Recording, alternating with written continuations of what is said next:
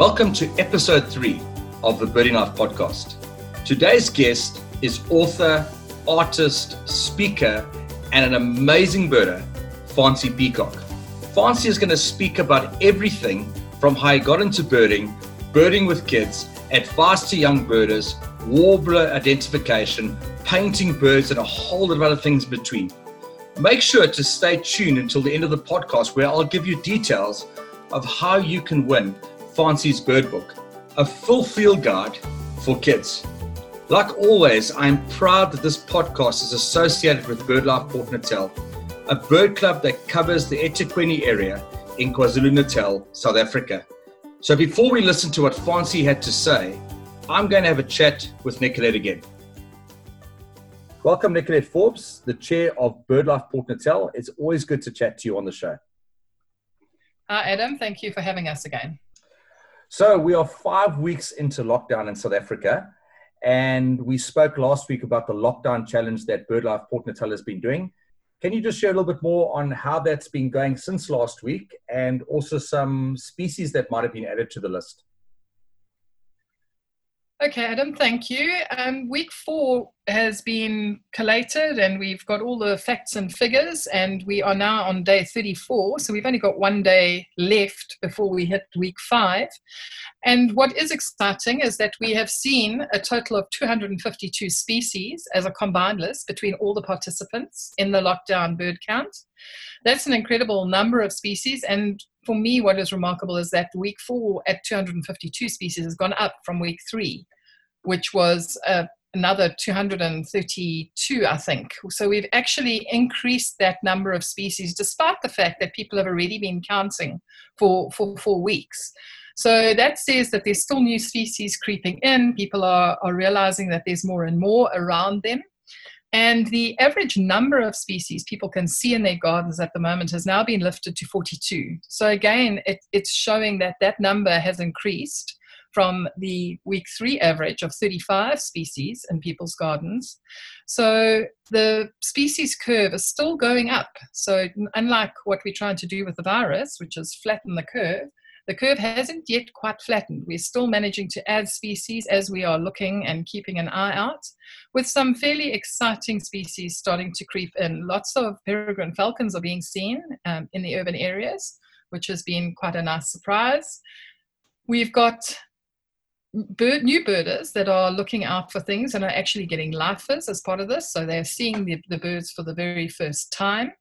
And in the urban category, that average I gave you of 42 is actually for people that are sitting in the cities. So it's urban gardens that are centered around the main cities. The other remarkable thing is that the rural category people, and we now have another 5 or 6 households competing in the rural category. Those are people who are sitting out in much more open spaces, either on farms. We've got some lucky people that are in a game reserve, and another 2 that are sitting in the boundaries of a World Heritage Site or just on the edge of the World Heritage Site at Isimangaliso. And they keep us drooling with their lists because they have got, in the highest case, in excess of 110 species, with many of the Zululand specials creeping in. We've also managed to see what the most common species are that are being recorded by households, and that's quite an interesting thing. I think it's been quite interesting. Also, we were chatting about this just before we went and started recording, is about the photography that some of the people have been doing. I think you were speaking about Roger Hogg, the photos he's been getting in his garden. Yeah, some of the photographs coming through from people have been really lovely. We've got some talented photographers in the club, and that's becoming a much more important part of birding. Some people are actually only carrying their cameras rather than using binoculars at this stage. But also, aside from the photographs, what has been interesting is the close encounters that people have had with birds in their gardens. So we've had a number of people send in pictures of wagtails sitting on their laps and on their heads, and plum-coloured starlings or violet-backed starlings, as they now are, that had flown into windows and were resuscitated and sent on their way, as well as a yellow-rumped tinkerbird that was having breakfast with one of our participants, having a grape and some Prima orientalis seeds, pigeonwood seeds, before it went on its way. And then what are the plans if the lockdown continues in KZN? What plans do you have in place in terms of the lockdown challenge? Well, we put it out in the last report to the members and asked what they would like to do. Do we want to actually stop on the official day, which is tomorrow, and do a tally and see who have got the 4 prizes, because there are 4 possible winners with 2 prizes in each of the categories of rural and urban. But the almost unanimous vote that has come through so far has been, no, let's carry on. We're still adding things. I had one comment, and the same applies to my garden actually, from one of the other participants to say her erythrina tree, her coral tree, is about to come into flower, and she's sure it'll be flowering if we're in lockdown for another 2 or 3 weeks, and that would bring a whole lot of other species to her garden. So it's looking like if we remain in lockdown in eThekwini, that we will continue the challenge, the competition, through to whatever the official unlockdown date is. And I asked the question last week, but just to ask the question again, how can people join up with the lockdown challenge and participate? Well, one of the points we made was that it has been members only, BirdLife Port Natal members only, but we have relaxed that because it's nice to have people getting interested and getting involved. It's only members that are eligible for the prizes, but that doesn't seem to have worried some of the other people. We've actually had people join also as a result of this. So we've got some new members that have joined in the last week or 2, which is lovely. But if people do want to join, all they need to do is send an email to LBC, Lockdown Bird Count, at blpn.org. And I think you've been putting that in the text section of the chats. And then also, if they really want to see what's going on, what are the rules, how they participate, to go to the webpage, the BirdLife Port Natal webpage. And there is a special menu item for BirdLife Port Natal's Lockdown Bird Count competition. And the first thing there is firstly the counts, but then there's a poster which gives you all the details of the competition. Oh, thanks so much, Nick. That really appreciate it. What I'll do again is put all the links in the comment section of this podcast. But thanks, Nick, for your time. I really appreciate you being a part of the podcast again, and hope you have a great day. Thanks, Adam.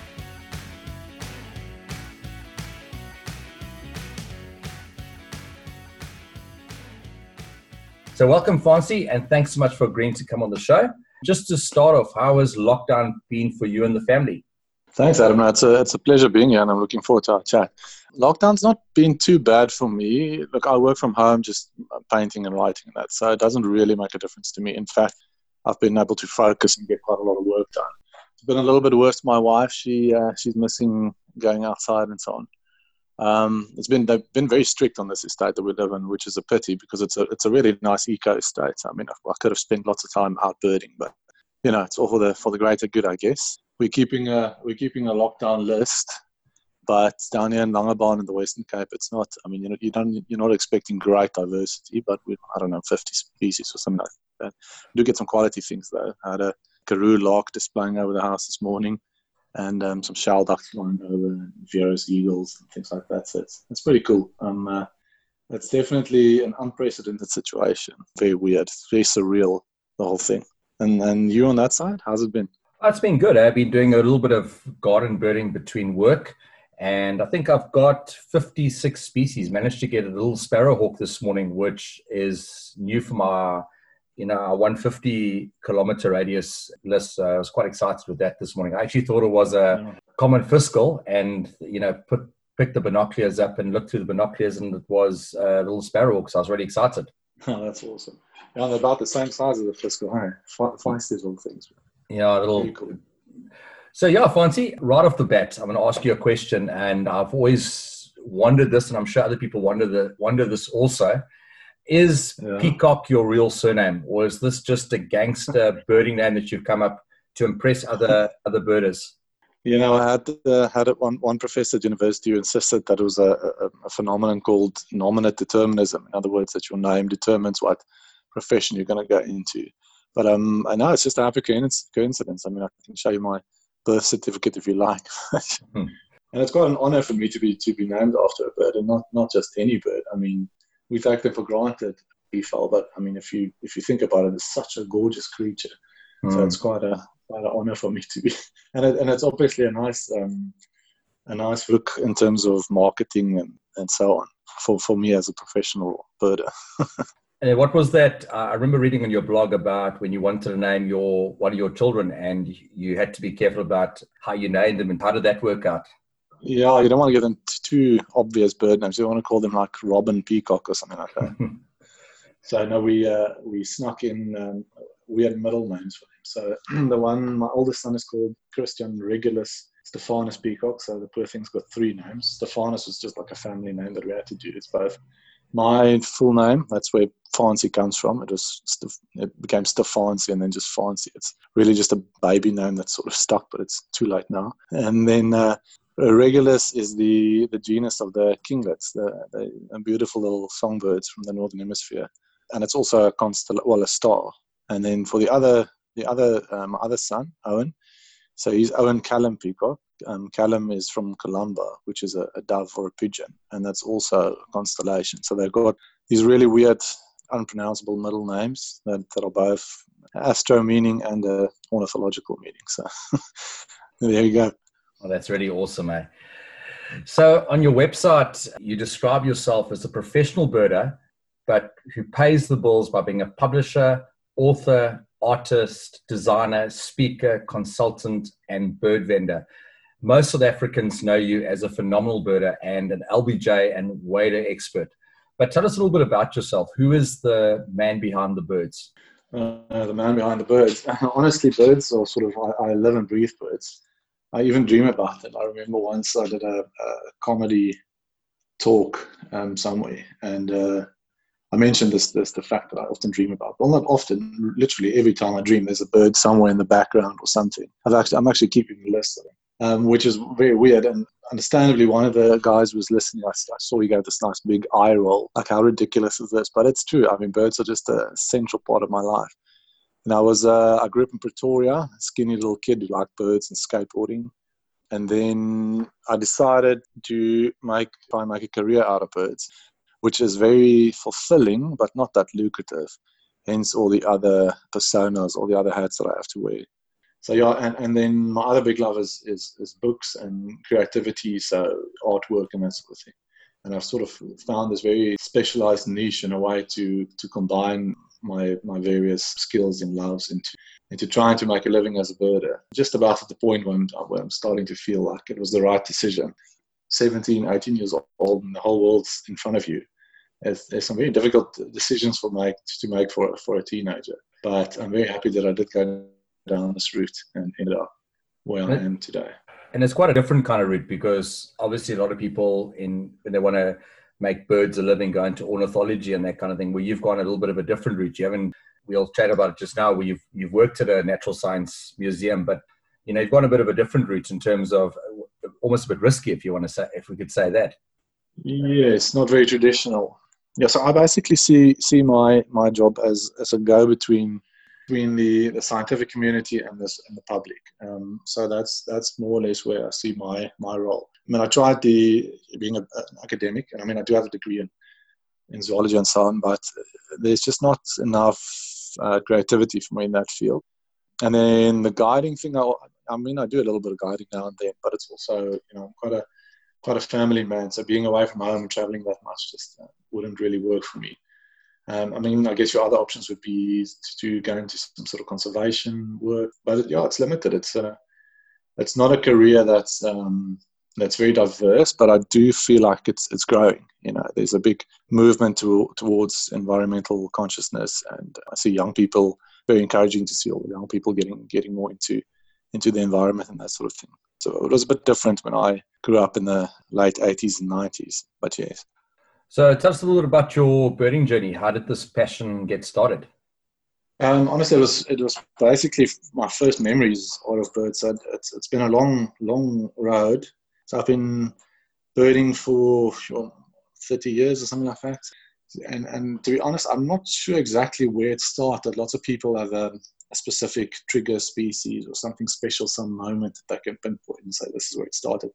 But for me, I guess my parents were always sort of nature people, not specifically birds, but we spent a lot of time in Kruger Park, and at one point we had a timeshare on a game farm and so on. So somewhere in my childhood, something must have just stuck. I went through all these phases as a kid where I liked airplanes and dinosaurs and snakes and, but birds has been the one thing that's stuck with me through the years. I think why that's the one is that it's because it's accessible.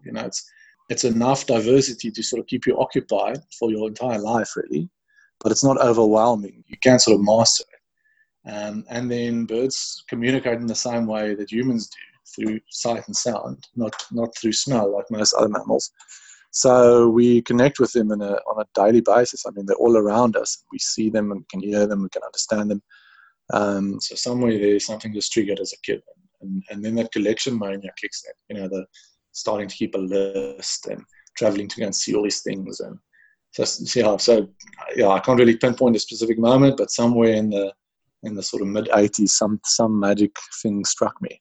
And like some of my first memories, like I said, are of birds. I can remember seeing a black-crowned night heron one night where I can't remember where it was or when it was exactly, but I do have this vivid memory of a black-crowned night heron in a spotlight standing in a little stream. Sure. And so that must have made a very big impression on me. I must have been 6 or 5 or 6 at the time. So it's been a long road. And what's your life list sitting on at the moment? Honestly, I haven't updated in a while, but it must be somewhere in the 870s or something like that for Southern Africa. And then I'm just starting to build an international life list, which is a bit more of a challenge given the strength of our currency down here in South Africa. But after recent trips to Brazil and Malawi, that must be, I guess, between 2,000 and 3,000, something like that. So there's still a long way to go. I mean, to see all 10,000 odd birds on Earth would be I don't know if it's really possible. I think it might be a good idea to set some sort of realistic target, say 500 species in your lifetime or something like that. But it's fun. I mean, and it's not really about building a list for me. It's about really having an excuse to get to all these weird places. And I'm sure you've had this feeling where you're out birding somewhere and you think, how the hell did I end up here? Like, what am I doing here? Where am I? And that to me is the one of the best parts of birding. It's sort of just an excuse to get you to places that normal human beings would never see. Would never end up in the weirdest places and situations. Isn't that right? Yeah, I actually remember a funny story, and it's almost like birding related, but it's not birding related. We took a morning trip to Eston, which is about 40 kilometers away, and we birded some of the dams along the side of the road with the farms. And on the way back, Eston's this small little town. I mean, you blink and it's gone. And we found this amazing second-hand shop.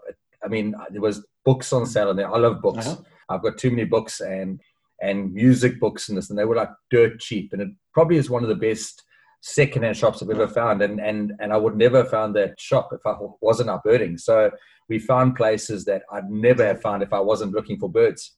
Yeah, exactly. I mean, on this recent South American trip again, we, when people hear you're going to Brazil, they assume you're going to Rio or Sao Paulo or something. But I mean, with the moment we got there, we just drove right out of the city and went into to the farmlands, and we stayed with local people and just got a real authentic feeling for what the life is about. Not seeing all the touristy things. I've seen enough cathedrals and bridges and statues to last me a lifetime. I want to see the real thing, out there, not the sort of touristy facade. So we had an interview with Trevor. He was on our first episode, and he spoke about his first date with Margaret, and they went to Sewage Works. Trevor said it was one of the better sewage works around.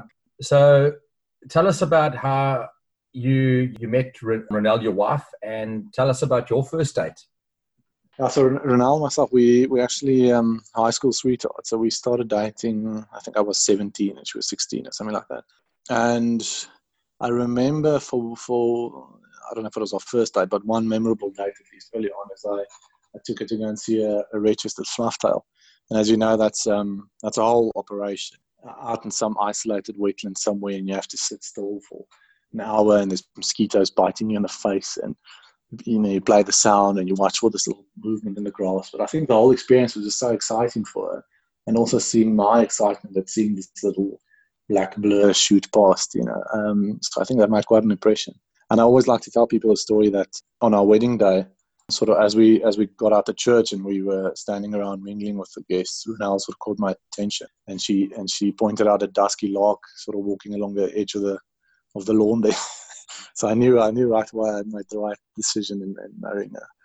And she's in an odd position because she hangs out with all these sort of very advanced birders. The talk is always a little bit above her, goes above her head and that. But I think she underestimates her birding skills and birding abilities a little bit, where she's actually in her own right become a really good birder, really sharp as well, much better eyesight than I have. We hosted you at a local birding festival 2 years ago, and one thing I noticed about you was you were an amazing father. And a lot of birders really battle with this balance between birding and family. So what tips would you give to birders to get this balance right?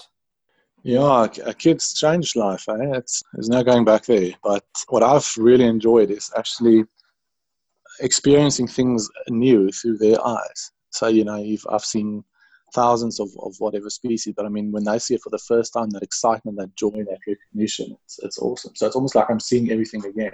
And when you have kids, you can't expect them to fall into your full on 100% birding regime. They must just, you must sort of find that balance in between making it interesting for them for a couple of hours. You can't push it too long, obviously, but you also have to encourage them to sort of push themselves a little bit, So you have to find that balance. It's tricky, but you find all sorts of ways to make it work. Like I've recently got quite interested in dragonflies, and I'm really trying to do this with my sons, So we sort of page through the field guide together and learn together and so on. And like the other day, we were exploring along this little stream up near Dillstrom. This was just before lockdown. There's this one dragonfly called a dancing jewel. It's a very beautiful little thing with red and white legs that it flashes for different functions. But anyway, so we were looking in the book beforehand and we saw this little dancing jewel, and my son said, no, that's his favorite and it's so beautiful. And then while we were along the stream, we sort of split up and he came running up the track and he said, Dad, come look, I found a dancing jewel. And and they're quite common. I've seen them many times, but I made a big show out of sort of not believing him, saying, no, that's impossible. They're super rare, it can't be, and whatever. And he took me by the hand and he went and showed me this thing, and he was so proud, And then I made a big fuss about it and took photographs and whatever. And he really enjoyed that experience so much. He just like randomly shouted, "This is the best day of my life." So seeing that little dancing jewel through his eyes was much better than actually, seeing some rare special thing. So that's what I mean, that you get to experience everything anew. I think it sounds like you haven't separated, you've allowed them to be part of your journey and you've become a part of their journey. I'm sure you've learned more about birds when you started to see it through their eyes. Absolutely. The problem with birds is, they're small and fast and they're distrustful of humans. So, and looking through binoculars is a bit of a challenge to kids. My oldest son, who's 7 now, he's just starting to sort of get into it now. So in the beginning, if you can get some sort of hands-on experience, that's great. You could maybe take them to a zoo where you can see the birds up close, or take them to a ringing thing where they can handle the birds, or if a bird flies in the house and you can catch it and have them hold it and so on. So that sort of thing makes a big impression, I've also seen. And also not only birds, but any sort of insects and little geckos and whatever, anything that they can touch. Kids, they want to touch everything. So I've also found that's quite an effective strategy too. And feathers. So my youngest son, he brings me all the feathers that he picks up in the garden. So we've got a whole collection, and then we go through the book and we see like which bird's feather is this and how do we know, and we measure it and photograph it and file it away nicely. So you have to be creative, find ways to make it fun for them. I mean, also you don't want to push your thing onto them. I mean, if they're really not into it, then you can't force them. But I do think that birding, and not just birding but nature in general, is a great way for kids to escape the sort of normality of life. It sort of teaches them freedom and liberty. It's a healthy form of escapism from the routines of normal life, I think. So I think it's a great gift that you can give your kids. So while we're speaking about kids, you wrote a phenomenal kids bird field guide, which I'm pretty sure is probably one of the first full bird field guides for kids that has been done. What was the thought process behind that, and how did that come together? I just want to say on a side note before you answer that question, although it's marketed as a kid's book, it's an amazing book. I think for any new birder out there, it's a book that I really would suggest they get their hands on. I think it makes birding so accessible. So, how did that all come together? Well, if you want the full background story, there was that flock at sea, that pelagic trip that we all did through BirdLife South Africa. And when was that? A few years ago. Anyway, so before that, Renal came and she asked me to help her sort of just recap pelagic birds. And just the basics, the common ones, and how do you distinguish a black-browed albatross from a yellow-nosed or whatever, that sort of basics thing. So then I produced these little cartoon type illustrations with just little annotations, very, very basic. And basically, initially it was just for Renal, but then I thought, well, I might as well just put this on my website and have people download it if they want. And that turned out to be quite popular. So the whole ship was running around there with this little laminated PDFs. And at one point I actually saw one floating in the ocean as well that had blown off a boat. But anyway, so that proved quite popular. So I thought, well, maybe we can expand this concept to all of it. Have these sort of very simplified cartoon type drawings for all of them. And it sort of evolved from there. The illustrations did become a little bit less cartoony, a little bit more realistic and shape-wise and so on and so on. But the central dogma for the book was just to make it very simple as possible, not to show juveniles and females and molting things, just show the colorful red male. That's you want to see that's the one you want to see, show a red bishop male, not a female or something. So as simple as it can be, and also as fun as it can be. So the book's got minimal text and maximum fun. That's sort of the slogan of the whole thing. So there's all sorts of little games and challenges hidden in it, and little facts, interesting factoids and things. So it was a really fun project to work on that. And believe it or not, it was also the first time that I actually wrote in Afrikaans. I'm Afrikaans speaking. It was an interesting learning curve doing translating a book into Afrikaans as well. So I'm very proud of it. I think it's probably the product that I'm most happy with, the way it came out and how it's been received and the sort of difference it's making and getting kids and people interested in birds. It was a great book. You really did a great job on that. So you worked for 2 years at Titsong Museum of Natural Science. It used to be called the Transvaal Museum before, as an ornithologist. So tell us a little bit about that time. What did that involve? Yeah, good times. It was a very, very interesting job. I mean, basically, I was the collections manager for the ornithology department. So basically, I had, I can't remember exactly, but something like 40,000 study skins. Do you know what a study skin is? It's when they basically remove all the fleshy parts from a bird. So you leave the parts of the skeleton and then and the skin and the feathers, and you put cotton wool or something inside. So that basically those specimens can remain like that for hundreds of years. And several of the ones that we had in the museum were actually 200 years old. But so you've basically got like a library full of birds. So you can go and open the cuckoo drawer and, get 50 African cuckoos out of there and compare them. And, I did a lot of stuff on nightjars while I was there and the cuckoos and all various things. You just get inspired and you walk and open a drawer and check stuff out and measure things, and that was a fantastic job. I also did a bit of taxidermy, so I can tell you what a bird's brain looks like. It's not very attractive. Yeah, that was also interesting. So you open a freezer and you decide what bird you want to skin today. And there's Narina trogons and I spotted flufftails, and I think I skinned a tighter falcon once. Sure. Yeah, it's a pretty amazing opportunity to be able to see birds up close like that, and just to study their anatomy. The skeleton and the organs and what they ate. You can actually open their gizzard. So birds have got this muscular gizzard. It's like their stomach basically. You can cut it open and see what they ate. And I remember this one time we were skinning it was some sort of tern, maybe a sooty tern or something like that. And I pressed on the bird's breast for some reason, and it actually made a sound. It was quite morbid. This talk's taking it morbid, but there was a little squeal from a sooty tern there in the office. Very strange. So no, it was a fun job, really, very interesting. So if I'm correct in saying you've written, I think 5 books, is that correct? Yes, 5. One of them was co-authored with Etienne Marie, the Birding Gauteng book, and then I've had a hand in a bunch of other stuff. We're just completing the new Sasol book, which is going to be pretty exciting. So I painted all the pelagic birds, and that's going to be pretty exciting to see that. And then at the moment, I'm just about finishing off the 200 illustrations of prosimians, lemurs and bush babies and lorises and things like that for the Handbook of the Mammals of the World. So that's what I'm currently doing. I think something I love about your books is the accessibility of your books. I'm not anywhere close to being an ornithologist or, intellectually minded, let me say that much. But what I love about your books is that they're very accessible, they're very readable.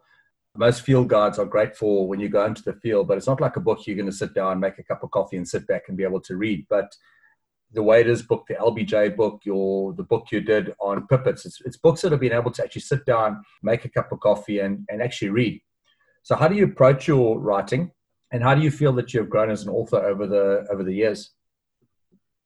Yeah, I tend to write too much. So it's, for me, the challenge normally is sort of cutting it down, editing it down. And so, birds are fascinating. The migrations and the calls and the behaviors and the nesting biology. There's just so much to talk about. And the identification aspect of it's only really the start. There's a whole world to birds, and I try to always bring a little bit of that across. I guess as a writer, I've matured in the way that I now feel like I don't have anything to prove to anybody. So I don't want to impress anybody with scientific jargon or overcomplicating things or whatever. I just like to bring that message across that nature is wonderful and we should appreciate, and in the simplest, most fun, accessible, entertaining way possible. I don't know if that makes any sense to you, but like I said earlier, so I see my position as a sort of go-between between the academic community and the sort of highly technical publications, the peer-reviewed papers, and that they do, and the public, and sort of bridging that gap. If I compared your Pipit book to your LBJ book and your Waders book, for example, I found they're a lot simpler. They're a lot more readable. The newer stuff. Yes, exactly. I always feel that if you're writing something and only a small subset of people can understand your language, then I don't think that's a successful publication. I think you want to make it as accessible as possible. What's the point otherwise in writing something?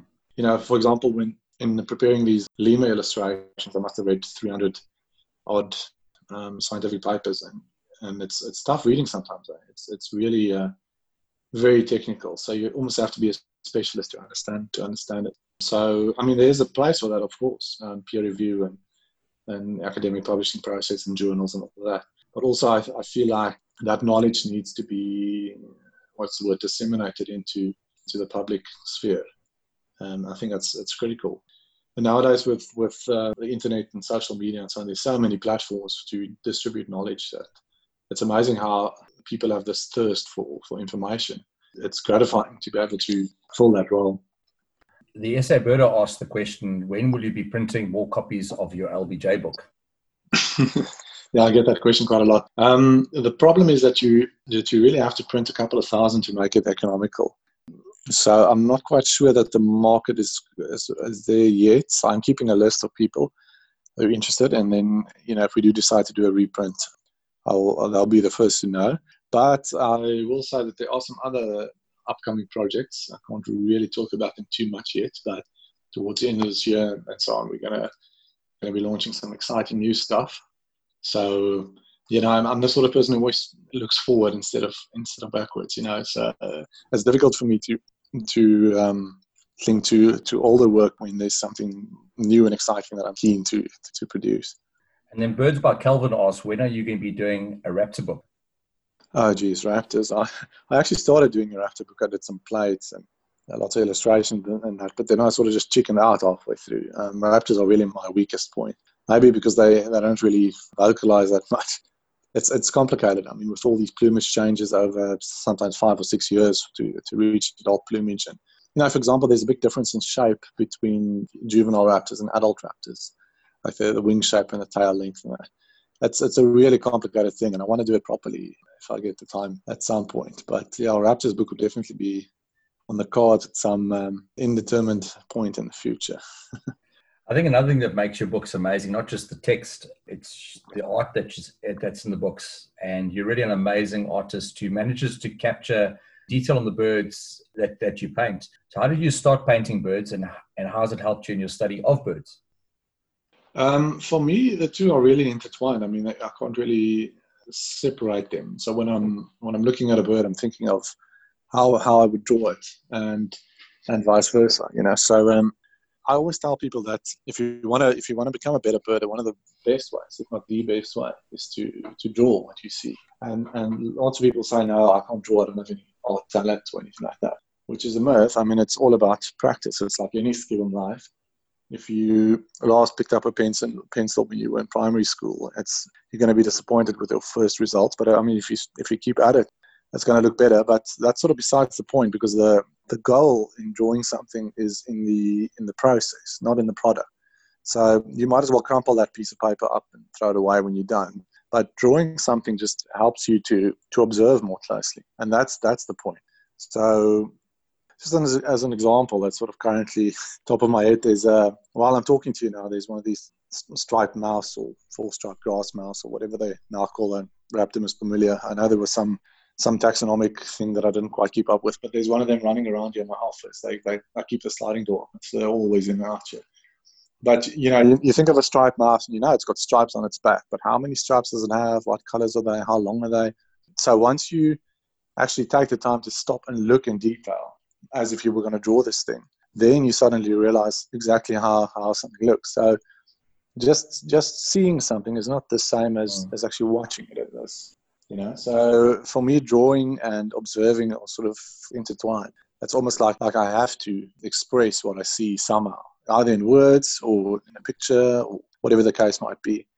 I mean, a lot of people would say, why don't you just take a photograph? And sure, I mean, there is definitely a lot of validity to that question, and it's great. I mean, I use photographs as reference every day, but again, it's the process of observing that you want to. It's a skill that you need to learn. It's not just because you can see something in your eyes doesn't mean you're really taking it in. So if I were to say to you, draw a bicycle, right? I mean, you've seen thousands of bicycles in your life, but I mean, if you were to put a piece of paper in front of you and start drawing a bicycle, which like where does this bar go and this piece of metal connects to that, and but if I said to you, okay, there's a bicycle, look at it for a minute, then draw it. You'll take that information in much deeper and remember it much better. You know what I'm saying? It's weird examples with the bicycle and the mouse. I think you get the drift.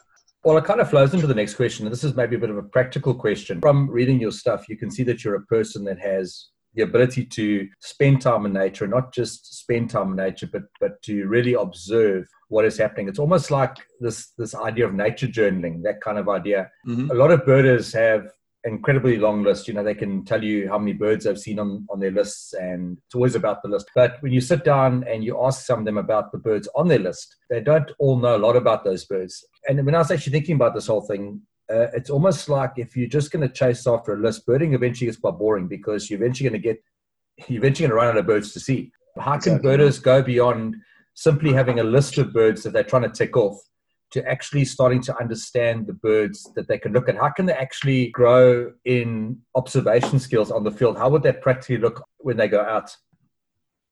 Yeah, well, I mean, this lockdown is actually the perfect opportunity for that.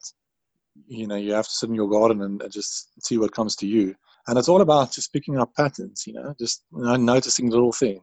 There's a greyback testicular out here that he always comes to the same bush at the same time of day for some reason. It's part of his daily sort of circuit that he forages in.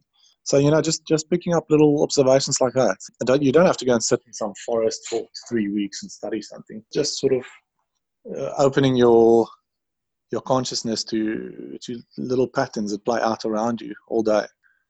When I was in high school, I started to wonder about the seasonal movements of palm swift. So what I did is in the back of one of my school books, I made a little calendar, and every day I just looked up at some point and checked if I saw any palm swifts. And if I did, I made a tick, and otherwise I made a cross. Again, I mean, that information, it might be of some sort of scientific value, but it's all about the teaching yourself that the discipline of observation, and I think that's where the difference comes in, is seeing those patterns. But I mean, the fun thing about birding is that you can do it the way you like it. You don't have to You can chase a list if you want. You can do scientific research if you want. You can, whatever gives you pleasure. There's no hard and fast rules, and that's one of the great things about it. But certainly, if you want to become a better birder, I would say one of the important things to do is just to slow down. As you said, slow down, see what's around, and maybe instead of trying to see many birds, try and see one bird properly. Maybe see if you can distinguish male and female through their behavior. Maybe you can see a small size difference. Observe them, see if they've got a nest. Maybe they're carrying nesting material or foraging in a specific area. Juveniles, see when they molt, all that sort of stuff. There's a whole world just contained in one species. You don't necessarily have to go and see them all, although that is the fun part as well. One thing about your books also, when you do the write-ups, there's a lot of detail that goes into the write-ups. It's almost as if you have a remarkable understanding of what you're writing about. How can birders grow in the area of bird identification? Are there tips that you can give birders on a practical basis, how they can grow in terms of identifying the birds that they see? Sort of a very basic thing is that we tend to focus on color way too much. It's really just one of the factors that you need to consider. So size and shape, those are both critically important. And I would say much more so than color. So if a professional birder comes to or an advanced birder comes to a flock of birds, they'll just do a quick binocular sweep and they'll tell you, okay, it's that and that species, or there's one or two of these in amongst them or whatever. And that's all to do with this experience that you gain just by looking at size and posture and shape, relative lengths with the bill and the legs and that. So one of my suggestions would be to sort of almost become colorblind and just look at the other factors, the other features of birds. So I think that's a good place to start, is to sort of train your mind to do that. I mean, one way that you could do that is to play a little game where you describe a bird to someone and they must guess what it is, but you can't say anything about color. So you can say how big it is and where it was sitting and how it twitched its tail or whatever. That crest and bill was this shape, but you can't say anything about color. So that's a nice little practical exercise that people can try to sort of teach your mind how to look beyond color. That's something fun we started tonight, actually. We got a couple of birders, and I'm trying to grow in terms of raptor identification. Now, I really struggle to get things to stick, but I find if I speak about things with other people, it sticks a lot more. So we started a little Zoom group, and what we do is, for example, today we just looked at peregrine falcons and lanner falcons. All we looked at today, what's the difference between the two of them? And we literally would put the pictures on the screen and say, hey, what are you guys seeing? What are you observing between the birds? Then we obviously went to the field guide, and we spent nearly an hour just talking about peregrine falcons and lanner falcons, and it's trying to ask the right questions. And I think the right questions, and that's what it's all about. And I'm sure you would have seen that people interpret things differently as well. So what's small for one guy is big for another guy, and what's long for one guy is short for another guy. You know what I'm saying? So there's always this, you have to find that balance between what you see, what you don't see, and what other people see. It's a very interesting game. It actually teaches you a lot about sort of observational skills and how we use our senses and the psychology behind it. We'll speak to Etienne at some point about the psychology of birding. He's very into that. Interesting theories that he's got. So let's paint a scenario. You wake up one morning, the conditions are stunning. You head out to your favorite spot for waders. You arrive there, and there are thousands of birds in the roost in front of you, terns, sandpipers, and tons of other birds. On a practical level, how would you bird this type of scenario? Well, in two phases. The first phase would just be a quick scan. Probably with binoculars, I would just quickly scan through the group, see if anything jumps out. And what I have found is that if there is a rare bird or something unusual in amongst them, it jumps out. You see it pretty much immediately. It's not always like that, but in a couple of cases where I found rare things, it's been, it jumps out. So that's phase one. And then phase two, you start with careful scanning. And a telescope would really be essential.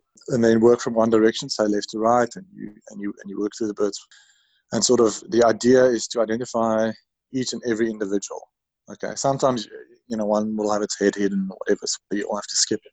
But the basic strategy is to go through each one, and then it's often useful if you do this in tandem with someone else. If there's another birder there, you both start from the same point and you say, okay, so we've got 3 sanderlings, 2 ring plovers, and then every now and then coordinate and say, okay, so which one are you looking at? Are the one scratching its head or stretching its wing?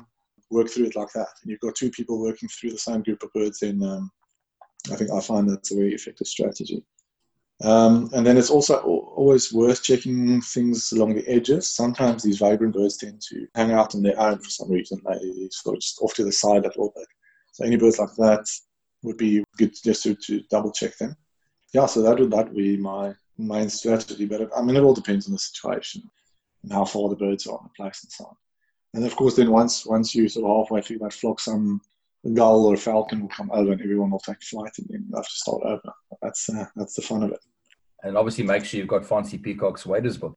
Absolutely. That's a given. Goes without saying. Okay, so you're viewed as a specialist in the area of vocalizations, or as common folk call it, bird calls. How did you develop an interest in this area? Because it's an area that so many people find so tricky. Yes, I mean, it's like learning a whole new language, isn't it? Yeah, I've recently got into sound recording a bit. So I've bought a parabolic dish microphone. So it looks like the lid of a Weber Bryce. And I'm running around everywhere with this thing, recording bird sounds and that. And what I've realized is that birds have a whole language. So that the 20 seconds or whatever on your bird app, that's just the tip of the iceberg. Each individual bird sounds different and they can distinguish each other individually. I'm not talking about species level. I mean, as individuals, they can tell, oh, that's my neighbor on that side. That's my neighbor on that side. That's fascinating. And then in addition to that, they've got all these different calls for different contexts. They've got threat calls and alarm calls, and there's actually different calls for different types of predators and all sorts of things. So we're only just discovering all of this interesting stuff. So the point is, it is a daunting thing. You'll never be able to get to grips with all the bird sound. But on the positive side, you probably know more than you think already. I mean, even if you can't put a name to it, you'll hear a sound and say, oh, I've heard that before. That sounds familiar. Where did I hear that? And it sort of just grows from there. I mean, one way to learn sounds is to actually try and see the bird vocalize. So if you can see a bird singing, opening its bill or closing its bill and singing, that sort of the combination between the visual and the audio seems to reinforce the connection with that sound quite a bit. And, to a large extent, I think bird watching should actually be called bird listening, because vocal communication is the primary way in which birds signal each other, in which they communicate. So doesn't it make sense that it should also be the primary way in which we observe birds? And you can ask any expert that it's at the end of the day in the field, it's 70% of it is just sound. It's of underestimated importance in bird ID. But there's no going around it. It is a skill that takes experience and practice to learn. I mean, it's like learning a new language, but you start with the basics and work from there. Try and learn a new one every week, something like play a game, and have a challenge, and family can challenge each other. I don't know. You have to be creative to learn it. But what I can also tell you is that you get to a point where sort of a tipping point where it becomes a lot easier, where you can actually sort of almost have like a sixth sense about it, where you can tell, that it's some bird from that family, or it's a small bird, or it's a big bird, or it feels alarmed, or you sort of just get a glimpse into the language of birds eventually. So Justin Jacobin asked this question: what advice do you have for younger birders? My advice for younger birders would be to be patient with the old people. Young birders I've generally found them to be extremely sharp in the field. They've got very good senses, and they've got a thirst for knowledge. But jokes aside, I would say just not to be too hasty in finding all the birds. I know it's tempting to rush around and chase all these reports and find all the rare birds. But like you said, Adam, I mean, you get to a point where you've seen pretty much everything, and then it's boring and it's expensive, to see life. So I would take it slow and sort of enjoy every sighting. And try and figure stuff out for yourself, That's the best way to learn. I grew up before the internet and all of that, so I had to figure stuff out myself. And I think that's a very powerful learning tool, is to struggle through it yourself instead of just putting it on Facebook and asking for an ID. That sort of instant fix. Even if you have to keep it in a box for a year or two and come back to it later. There's an exciting story. It'll be in one of the new African BirdLife magazines, but guy called Peter Stacey emailed me recently, and he said now he's got these photos of a bird that he took in, was it 2007, that he couldn't identify. And it turned out to be a new species for the country, Madagascar pratinus. So that's pretty exciting. I mean, that just shows you have to have patience to get to the right ID. Struggle through it, and that's how you learn. So Tristan Spurway asked the question: please can you give identification advice on vagrant warblers such as Eastern Olivaceous and Blackcap? Yeah, so Eastern Olivaceous warbler is one of the predicted vagrants that we probably will pick up at some point in Southern Africa. Much like Upchur's warbler, which was seen a couple of years ago in PE. To be honest, I've only spent a little bit of time with these Iduna warblers in the Middle East and so on. It's going to be a combination. With warblers, it's always a combination of different things. So it's not just plumage, but it's also size and shape, the way it moves, where in the bushes they sit, and behavior. With these Eastern Olivaceous, they've got a pretty good tell where they sort of tick their tails downward every few seconds. And they make this check call note. So a combination of factors like that is going to get you to it. But it's going to be a tough ID, make no mistake. It's not going to be an easy one. The Blackcaps, Blackcaps a bit of a different story. I saw so many of them now in Malawi again. They're actually really common there. So, I mean, they must come through in fair numbers into Zimbabwe, I'm sure, parts of northern South Africa. They're sort of a bit of a forest edge bird, and they seem to like mountainous areas a bit. So I would expect places like Magdeburg Kloof and along the Escarpment and so on to be good spots for them. Although there have been a few turning up in weird places. But being a long distance migrant, they do sometimes wander off the beaten track. If you see them well enough, blackcaps are easy. I mean, the males are super diagnostic with that black crown. The females, that brown, it's not like a testicular where it's a sort of a subtle rufous. It's like contrasting, very strong reddish brown cap.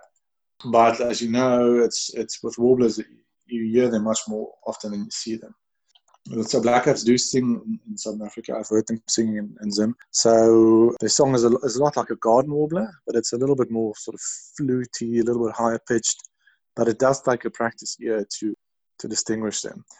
But some advice would be really if you see anything weird or anything that you think might be interesting, just document. Try and make a sound recording of your phone. That's probably going to be the best evidence that you can get. And photographs and make lots of notes on how it behaves and what sort of height the forage is at, and any salient features that you can see. It's exciting stuff. I love warblers. Most advanced warblers, advanced birders have this inordinate fondness for warblers for some reason. They're awesome little birds, despite being so dull in plumage. Definitely, it's something I'd like to grow in terms of being able to identify warblers and that type of thing. Faansie, just the last question. How can people order your books and possibly some of your bird paintings? Yeah, it's a odd time now with lockdown and everything, but I mean, all the orders are through FansiePeacock.com. So the books are there. The Albigeis is out of print, as we mentioned. Why it isn't, we've got a garage full of them, so please do take them off my ass. I'm not sure which paintings I have left, but I do have some prints lying around here. But yeah, all the details on FansiePeacock.com. And we'll make sure to put the link in the comments also, just so people can click on the link there. Faansie, I really, really appreciate your time. Thanks so much for being on the show. It was really awesome. It's a pleasure. And thanks. There's so much practical advice that's come out of this, and I appreciate you giving up your time. Yeah, no, thanks, Adam. It's always fun to chat to you. Let me know if you want to talk about something else, maybe the bird sounds or whatever else you want at some point. Oh, definitely. Thanks, Faansie. I really appreciate it. Thanks so much. Okay. Thanks so much, Faansie. I really appreciate you taking the time to be on the show. I don't know about you guys, but I know I learned a whole lot. So Faansie has kindly sponsored a book for a prize giveaway. So here's how you can win Faansie's bird book, a full field guide for kids. Firstly, you must follow this channel on SoundCloud. And secondly, head over to Instagram and follow the Birding Laughs account. Send me a direct message on Instagram letting me know that you have followed the Birding Life in both SoundCloud and Instagram, and you will go into a draw to win. How easy is that? Please note, the book will only be posted once the postal services are operating as normal. Thank you so much for listening today, and until next week, be blessed and happy birding.